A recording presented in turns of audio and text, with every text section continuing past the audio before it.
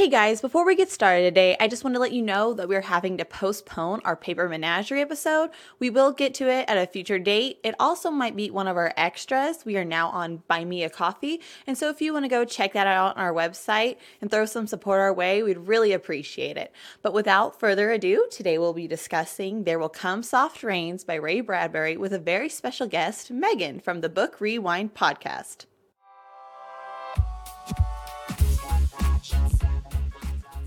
There Will Come Soft Rains by acclaimed writer Ray Bradbury was published in 1950. This science fiction story depicts a technological home that stands alone. The title of the story originates from a poem by Sarah Teasdale, which is included in the story. In this episode, with special guest Megan Murphy, we will be discussing the theme of the story, the meaning of the poem within it, and the catastrophic events that led to this quiet dystopia. This is Analytical. Hello! Hello. I'm Hannah. And I'm John. And we're your favorite literary nerds. Today, we're joined by another literary nerd. Megan, how's it going? It's going pretty good. I'm doing swell. Could be better, could be worse. I think that's about everyone. So today we're going to talk about There Will Come Soft Rains by Ray Bradbury, and I kind of want to talk about the overarching theme of the story to start off. It's just a really interesting story because you just see this house living on its own, and I think it's kind of talking about how what we create will last longer than we do. That's interesting. I agree. It does kind of has like a legacy theme behind it where like what you put out is what's going to survive you. Like that kind of like the world is going to be nothing in a couple of years and whatever you create is going to be what's left. And does it really matter if no one is there to enjoy it? Man, that gets deep. Yeah. The story is pretty deep. Yeah, I definitely agree because it was just like I was reading it and I was like, it's sort of like the, how matter can neither be created nor destroyed sort of thing. And it's just like stuff will continue on even after humans and the world will just keep going as long as it can by itself. Yeah, I think we see that a lot with just the house talking to itself and it kind of reacts to the events around it. But we even see there's a scene that they describe where there is paint splatters on a wall covered in charcoal and the only paint you can see is from the people that were there. And I think it's supposed to talk a lot about Nuclear? Yes, the nuclear bomb of Hiroshima and Nagasaki. Is that one? Yeah, Okay. those are the ones. Yep, that's the one. Sorry, I'm really Glad bad you at know your history, yeah. So the silhouettes are definitely referencing that. Like the bomb went off and it like splattered the wall behind it, except in the spots where the bodies were, which were vaporized, I would assume, because we don't see any remnants of a skeleton or anything. Yeah. So the story is pretty deep, but it also is like portrayed in a way that's kind of beautiful. I think it's really like a light written story about a very deep topic because it kind of focuses more on the house. Like that is our only reference to the humans that lived in this house before, besides their absence, is the silhouettes. No, I agree. And then you see a little bit about their dog that's still there, and that is such a sad part. Oh, yeah, I highlighted that because I was able to pull the PDF and, like, I did the highlighting and stuff. And I was just like, oh, that's just so sad. There's actually a, rule kind of in literature that you don't kill the pet unless that's something you really want to, play off of. Yeah. We talked about that, back in our high school English class. I remember Miss Botts referenced that. She's like, you don't kill the animal unless that is something that you want to play on in a theme. Yeah. And so I always think about, iRobot. That was a big thing for him, whenever his dog died. Yeah.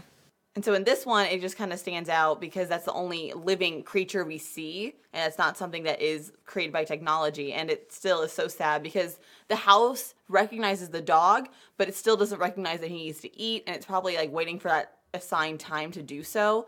And so the dog sadly passes away. Passes away. I love that. We're going to honor this dog. So another thing when you say it's so beautiful is just the descriptions of the house itself, like how they have nursery walls that glow and you see beautiful animals. And I just love Ray Bradbury's language in this story. It is just a 5-page story on a PDF or printed out, but it's still just so beautiful and it's so simplistic as well.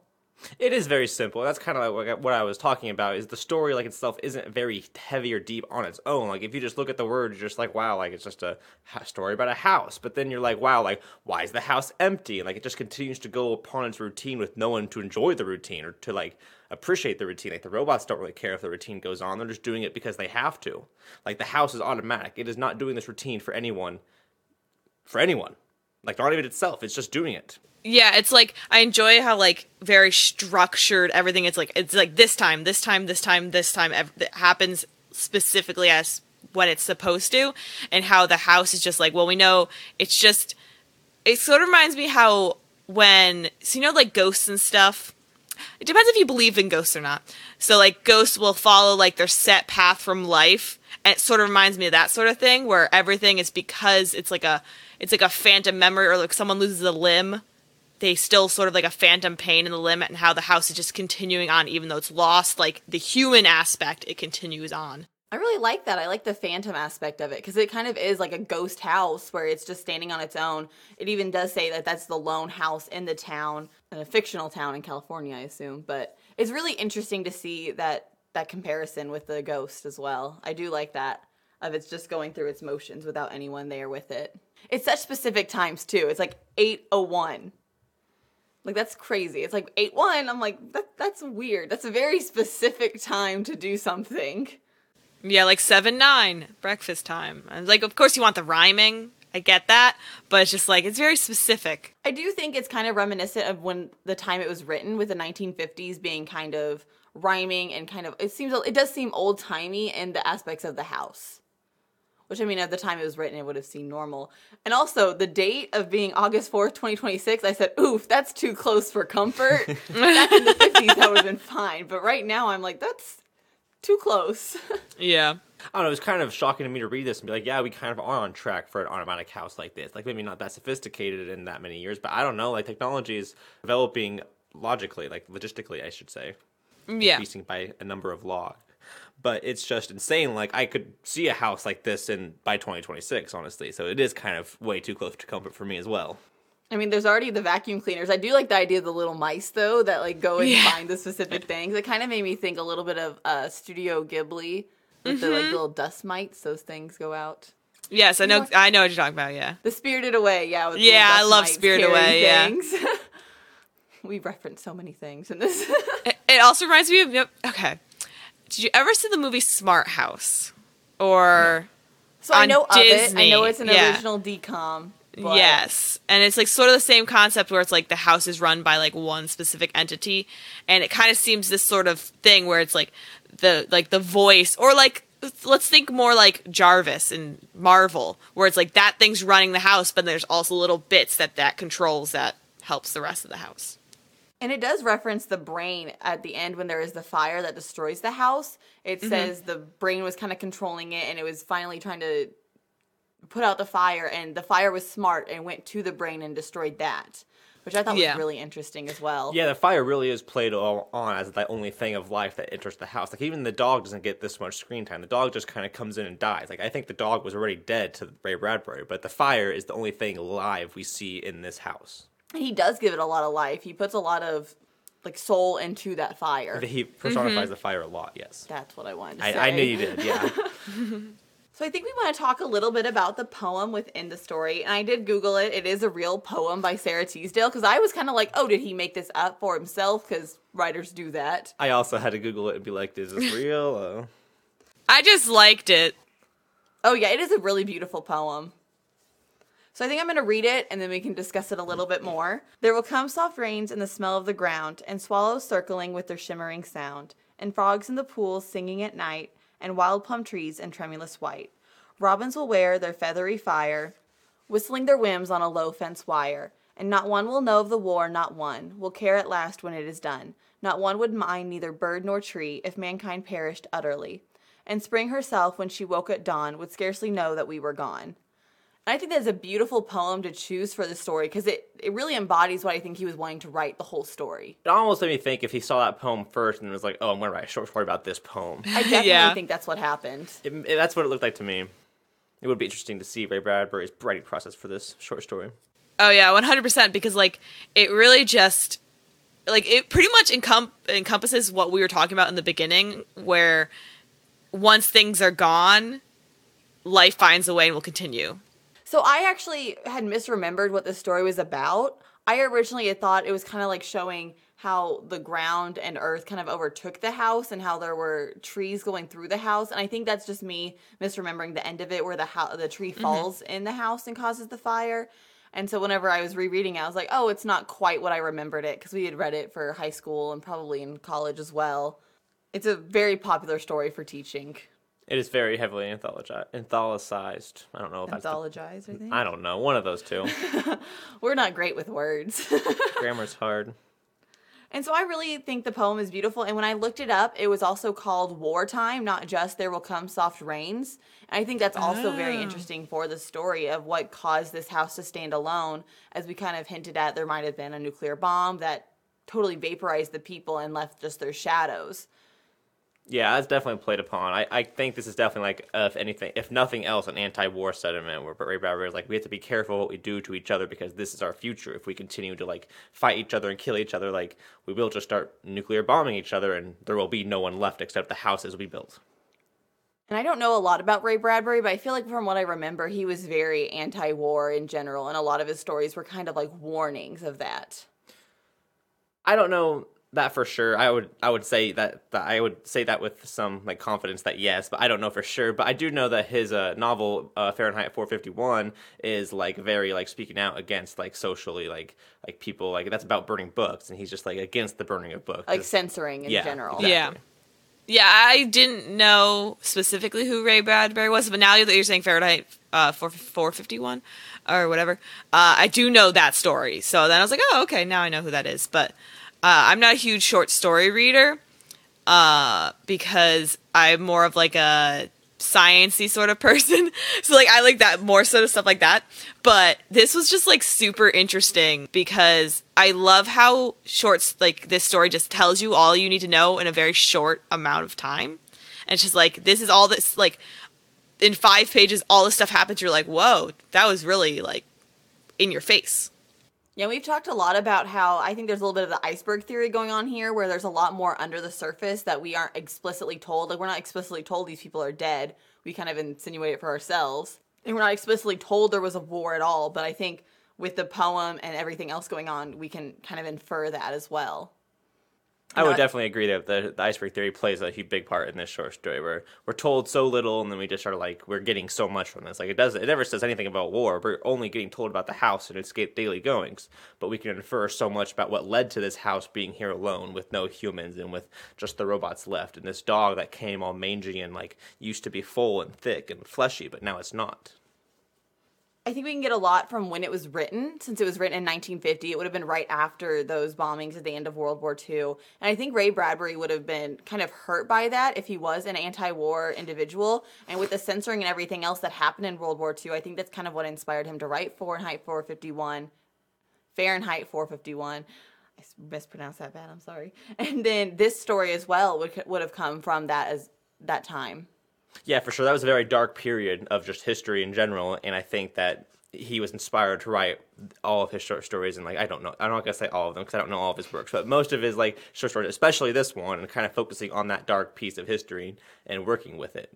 Yeah, because you want to try to like it's that time of existence or time of the time in history when there was. I'm thinking of it as his short stories were easier because of the fact that in order to get the resources to do long books and you don't have the time or energy to actually put like a full novel, even though he did write full novels, but it's more of just trying to get your message across and being like, this is important. It's like thinking I want to leave this short story because no one's going to read my full book. And this has a message I want to leave. And a lot of these short stories were originally published in like newspapers or magazines, which I think people read a lot more back in the past than they do now. Well, they were a lot more accessible in the past than they do now. Obviously, we have the internet, so we live in a time that is very accessible. But back then, like you like if you wanted to go buy a novel, like that was a lot of money just to like go out and buy every novel you wanted to read ever. So, but you could get a newspaper subscription and just get that delivered to your house like every day, week. Day, yeah. Worked back then. Yeah, newspapers are normally every day, I think. Really? Are they? I don't get the newspaper, so I don't know. Our town only does twice a week, but we're a very small town, so. I think my grandmother gets it every day. We used to only get it on Sundays, but I think you can choose what you get. And I know, like Charles Dickens has originally published the Christmas Carol. A Christmas Carol. A Christmas Carol. I'm sorry. A Christmas Carol was originally published like chapter by chapter in a newspaper. Oh. That's cool. And so it made it more accessible for people to read. this is getting to like a little bit of history here, but like authors also like for money reasons, like you had to get paid obviously. So like a newspaper, you could sell your rights to like write from the paper, like usually by word, so that they would like make it really lengthy by like chapter, and they would like really like play on that like by word like price, and that's how they made their living. So like they didn't really get the fame and recognition they have now back then always. Like some did obviously, but not all of them. So a lot of them were just like selling like their livelihoods to newspapers because they had to.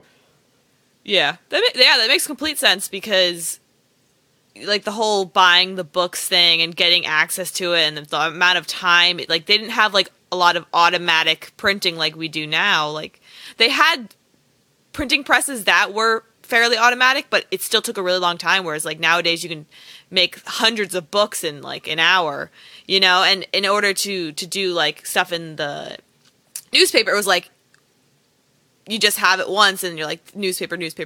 Like it's a lot easier and quicker to publish. I'm not sure where exactly this one was first published, but I just know in the 1950s in general, they did a lot of the magazines and newspapers. Is there anything you picked up from the story that you'd like to bring up? So I did not do a lot of highlighting, which is weird for me. I normally highlight a lot in things. I think I was just reading it and was just going through like, whoa. But I definitely, what we were talking about before with the fire and just the description of like the loss of the animatronics within the house, and how they were saying like the mice were gone, then like talking about the animals on the walls like disappearing, and the brain quote unquote trying to remove the fire from the house and trying to like self-preservation sort of thing.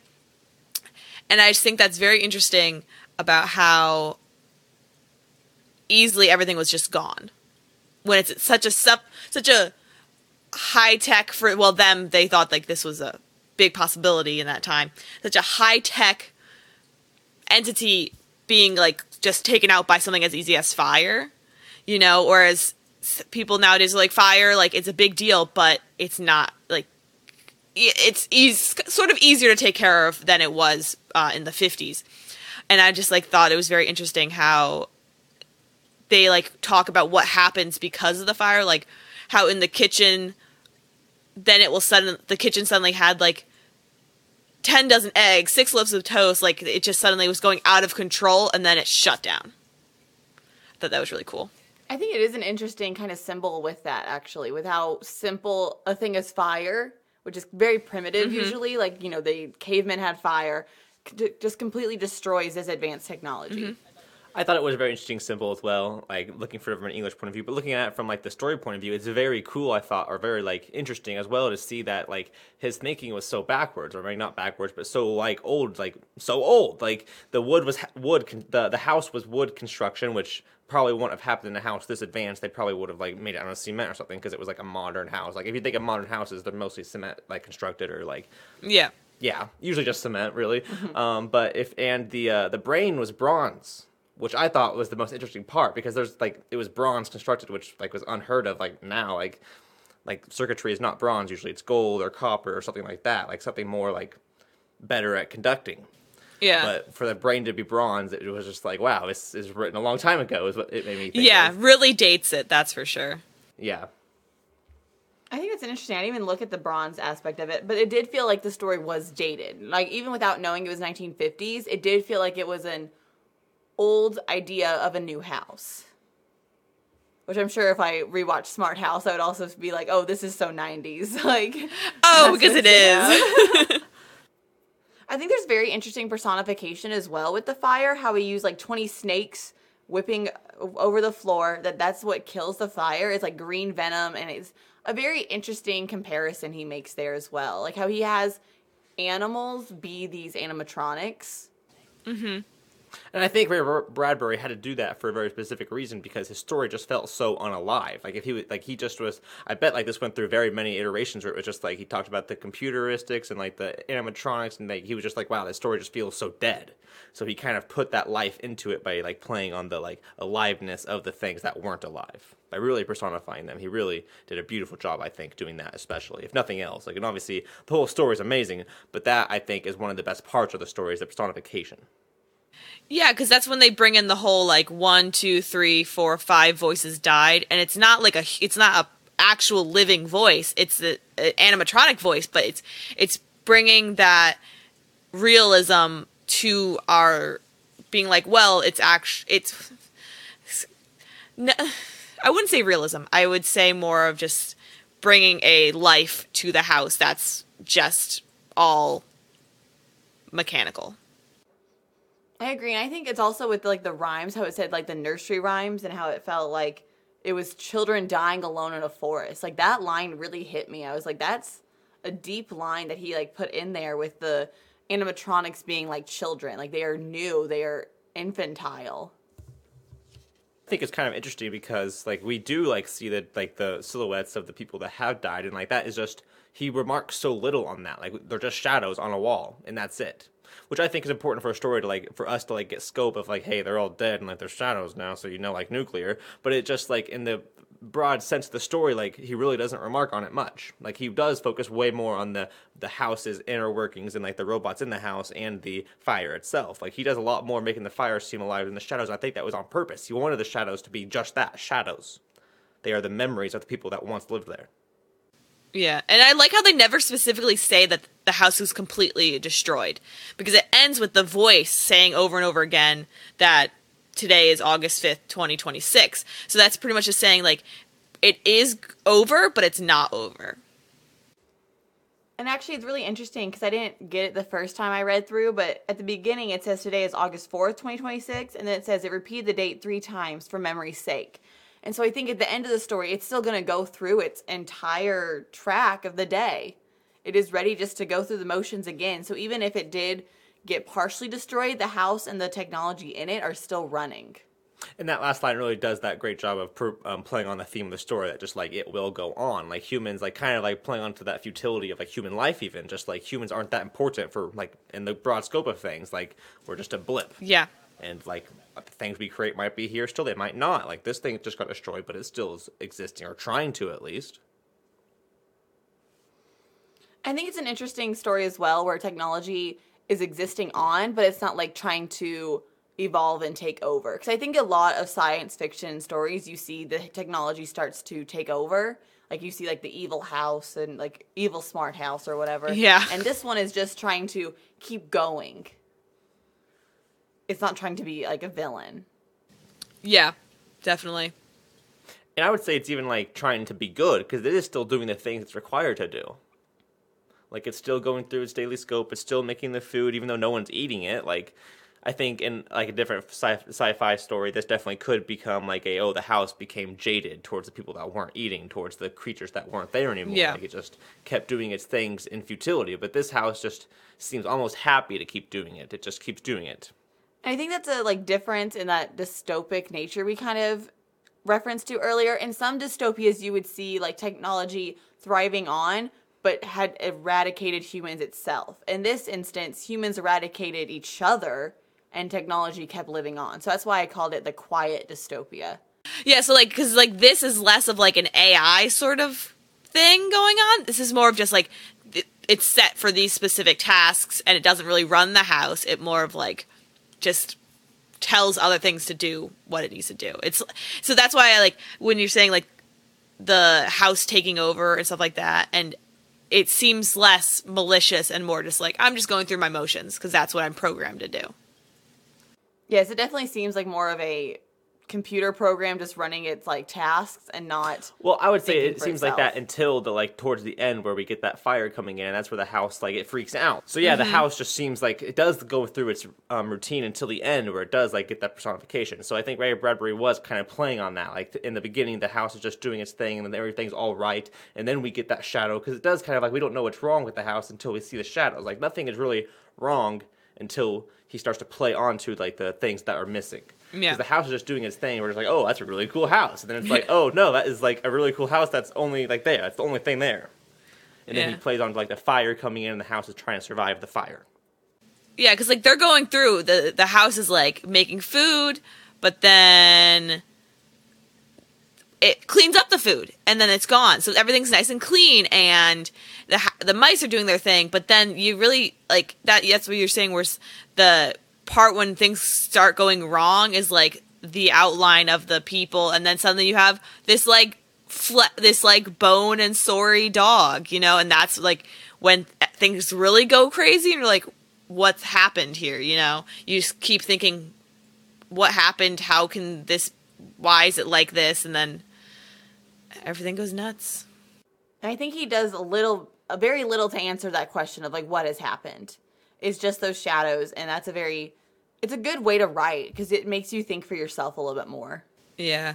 It's a lot of the showing, not telling. Mm-hmm. Well, and I think that if he like mentioned the shadows or the silhouettes, rather, that everyone would know what he's talking about, because this was right after World War II. Like, I bet those stories of the bombs were circulating as propaganda, even, and just like we were celebrating the victory, but also we were getting out the horrific part of the war. Like, I'm sure that the silhouettes from Hiroshima and Nagasaki were seen everywhere. There were probably pictures circulating at this time that is just like, this is what you guys did. Like, it was probably anti-U.S. propaganda, and the U.S. was probably using it as pro-U.S. propaganda at the same time. Like, we were celebrating our victory while everyone else was like mourning their loss. Like, it was a terrible loss. Like, it really was.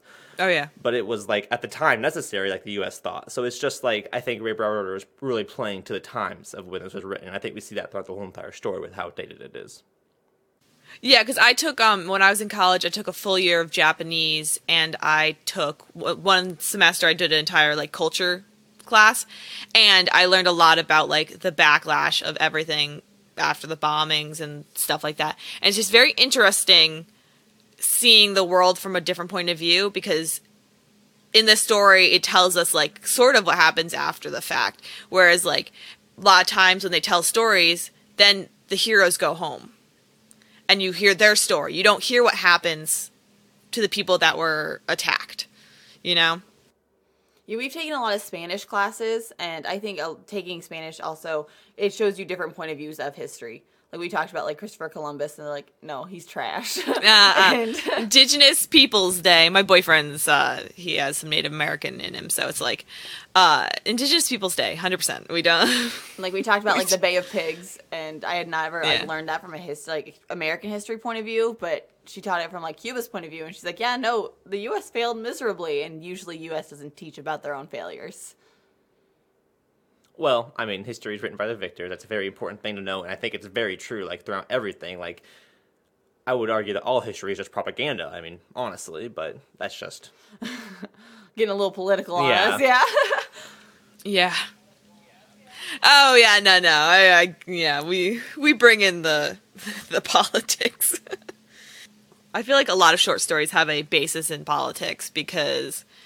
You want to tell that, especially if it wasn't like a newspaper, it's probably next to a segment about, depending on when it was released, something happening in the town or something happening in the world, you know? So it's hard to not connect those two things together, short stories and like politics or just like history in general. Well, and it definitely makes sense from a writer's point of view, because if you make your story more topical, then it's more popular at the time. Like, people want to read about what's going on, and if they can read about what's going on in a nice, like, fun little short story that's about death and everything, they're like, oh, wow, look at this. It's so cute and cool. Yeah. I definitely think there's an interesting point of view with that as well, the politics aspect, where they could do it in a very subtle way, where people could be like, I agree with this short story, and then the writer's like, well, these are my actual views, and they'll be like, oh, no, I didn't know that. I think we see that a lot with the Crucible, how he was really putting them on blast for the, like, witch trials, like the Red Scare trials they did. Yeah. McCarthyism. Yeah, with McCarthyism, and then how he compared it to the Salem witch trials. So yeah, I think there's a lot there to say of, like, writing is to teach us about our own world, and in a very good way where we can interpret it. It's like if you forget the past, you're gonna repeat it sort of thing. Yes. Yeah. And that's why I like reading and stuff, because I always fall into the idea that people are afraid of intelligence, and that's why things are like, I'm under the idea that if that's why college is so expensive, because people are afraid of intelligence. And so the more educated people you have, I think the better society will be. But that's why we need stuff like this to reread and have history. And that's why, like, you know, like the Library of Alexandria, when it was destroyed, it caused pretty much a restart of everyone's, like, knowledge base. So, like, the world being round, like how the solar system works and stuff like that. It was we knew all that. and then because it burned, we lost all that knowledge. And that's why I love like the internet, and having like this technology thing allows us to continue and keep seeing what we read and research. And like, how else could we read this short story from 1950s? You know, we couldn't have done that before. You find a textbook with it, yeah. And it's only the ones they choose to put in the textbook. This way we can find any short story, which I really do like as well. Yeah. I think there's another interesting point where he does personify the house a lot by calling like manic and paranoid, and how it would really freak out when anything got close to it. Any other animal got close, the house shut down. Mm-hmm. Which I think is interesting. As like, were the people also manic and paranoid, where they didn't want anyone around? And was it in that like Cold War time? I guess it wouldn't have been quite the Cold War, but in that like post World War II time, where they were on edge, just waiting for like the other shoe to fall. Yeah, because if you have like all this these nice things, you want to protect it, and if you like, I'm gonna make my house protect itself, you're pretty good. Like having like a Ring doorbell or something like that. You know, it's to protect your house or any sort of home security system. I don't have one. We just have a sign that says we do. But I think we might too, because it's from the people who owned it before. A lot next to the "Beware of Dog" sign. So if you beware our dog, it's just because he'll jump on you and maybe tinkle a little bit. He is the same, but like ball. But if you see a pit bull in the doorway, you're less likely to walk in. So. But usually bullies are the nicest dogs. Oh, she's my precious angel. But. Well, Megan, is there anything you'd like to add to this story before we close out our episode? No, I think I've covered everything. I think I have as well. I just want to say, like, once again, like, we could analyze a story forever. It really is a beautiful story. Oh, yeah. I would definitely recommend you guys read it. And we hope you guys will reach out to us with your thoughts. And Megan, do you want to plug your podcast and where they can find you? Yeah, so I am the host of a podcast, can never say the word podcast right, called The Book Rewind. And so what I'm doing is I'm rereading books that I read as a child or young adult. So it's mostly like, right now I'm doing well-known stories. So I started with Twilight. I'm doing the Harry Potter series right now. And so we're just rereading it and judging it harshly from an adult's point of view. So if you want to find The Book Rewind, you can go to like Instagram, Twitter, Facebook, TikTok, all under The Book Rewind Pod. We're also on Spotify. Pretty much any podcasting network, we're there. So, yeah. Yes, and we tuned in for Chamber of Secrets. It was a lot of fun. Well, listeners, thank you for tuning in, and we'll hope you'll check out The Book Rewind. It's a really great podcast. Thank you. It's a lot of fun. Thank you for having me. Yes, thank you so much.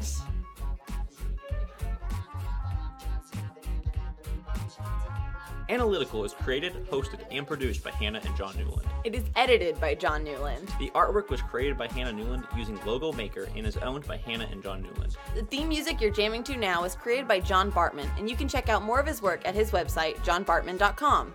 Web design is by Hannah Newland, and you can find us at analyticalpod.wixsite.com/analytical, and you can find that link in the description. All our social pages are at analyticalpod, and you can email us at analyticalpod@gmail.com to reach out and discuss your thoughts on this episode, to chat about literature or life.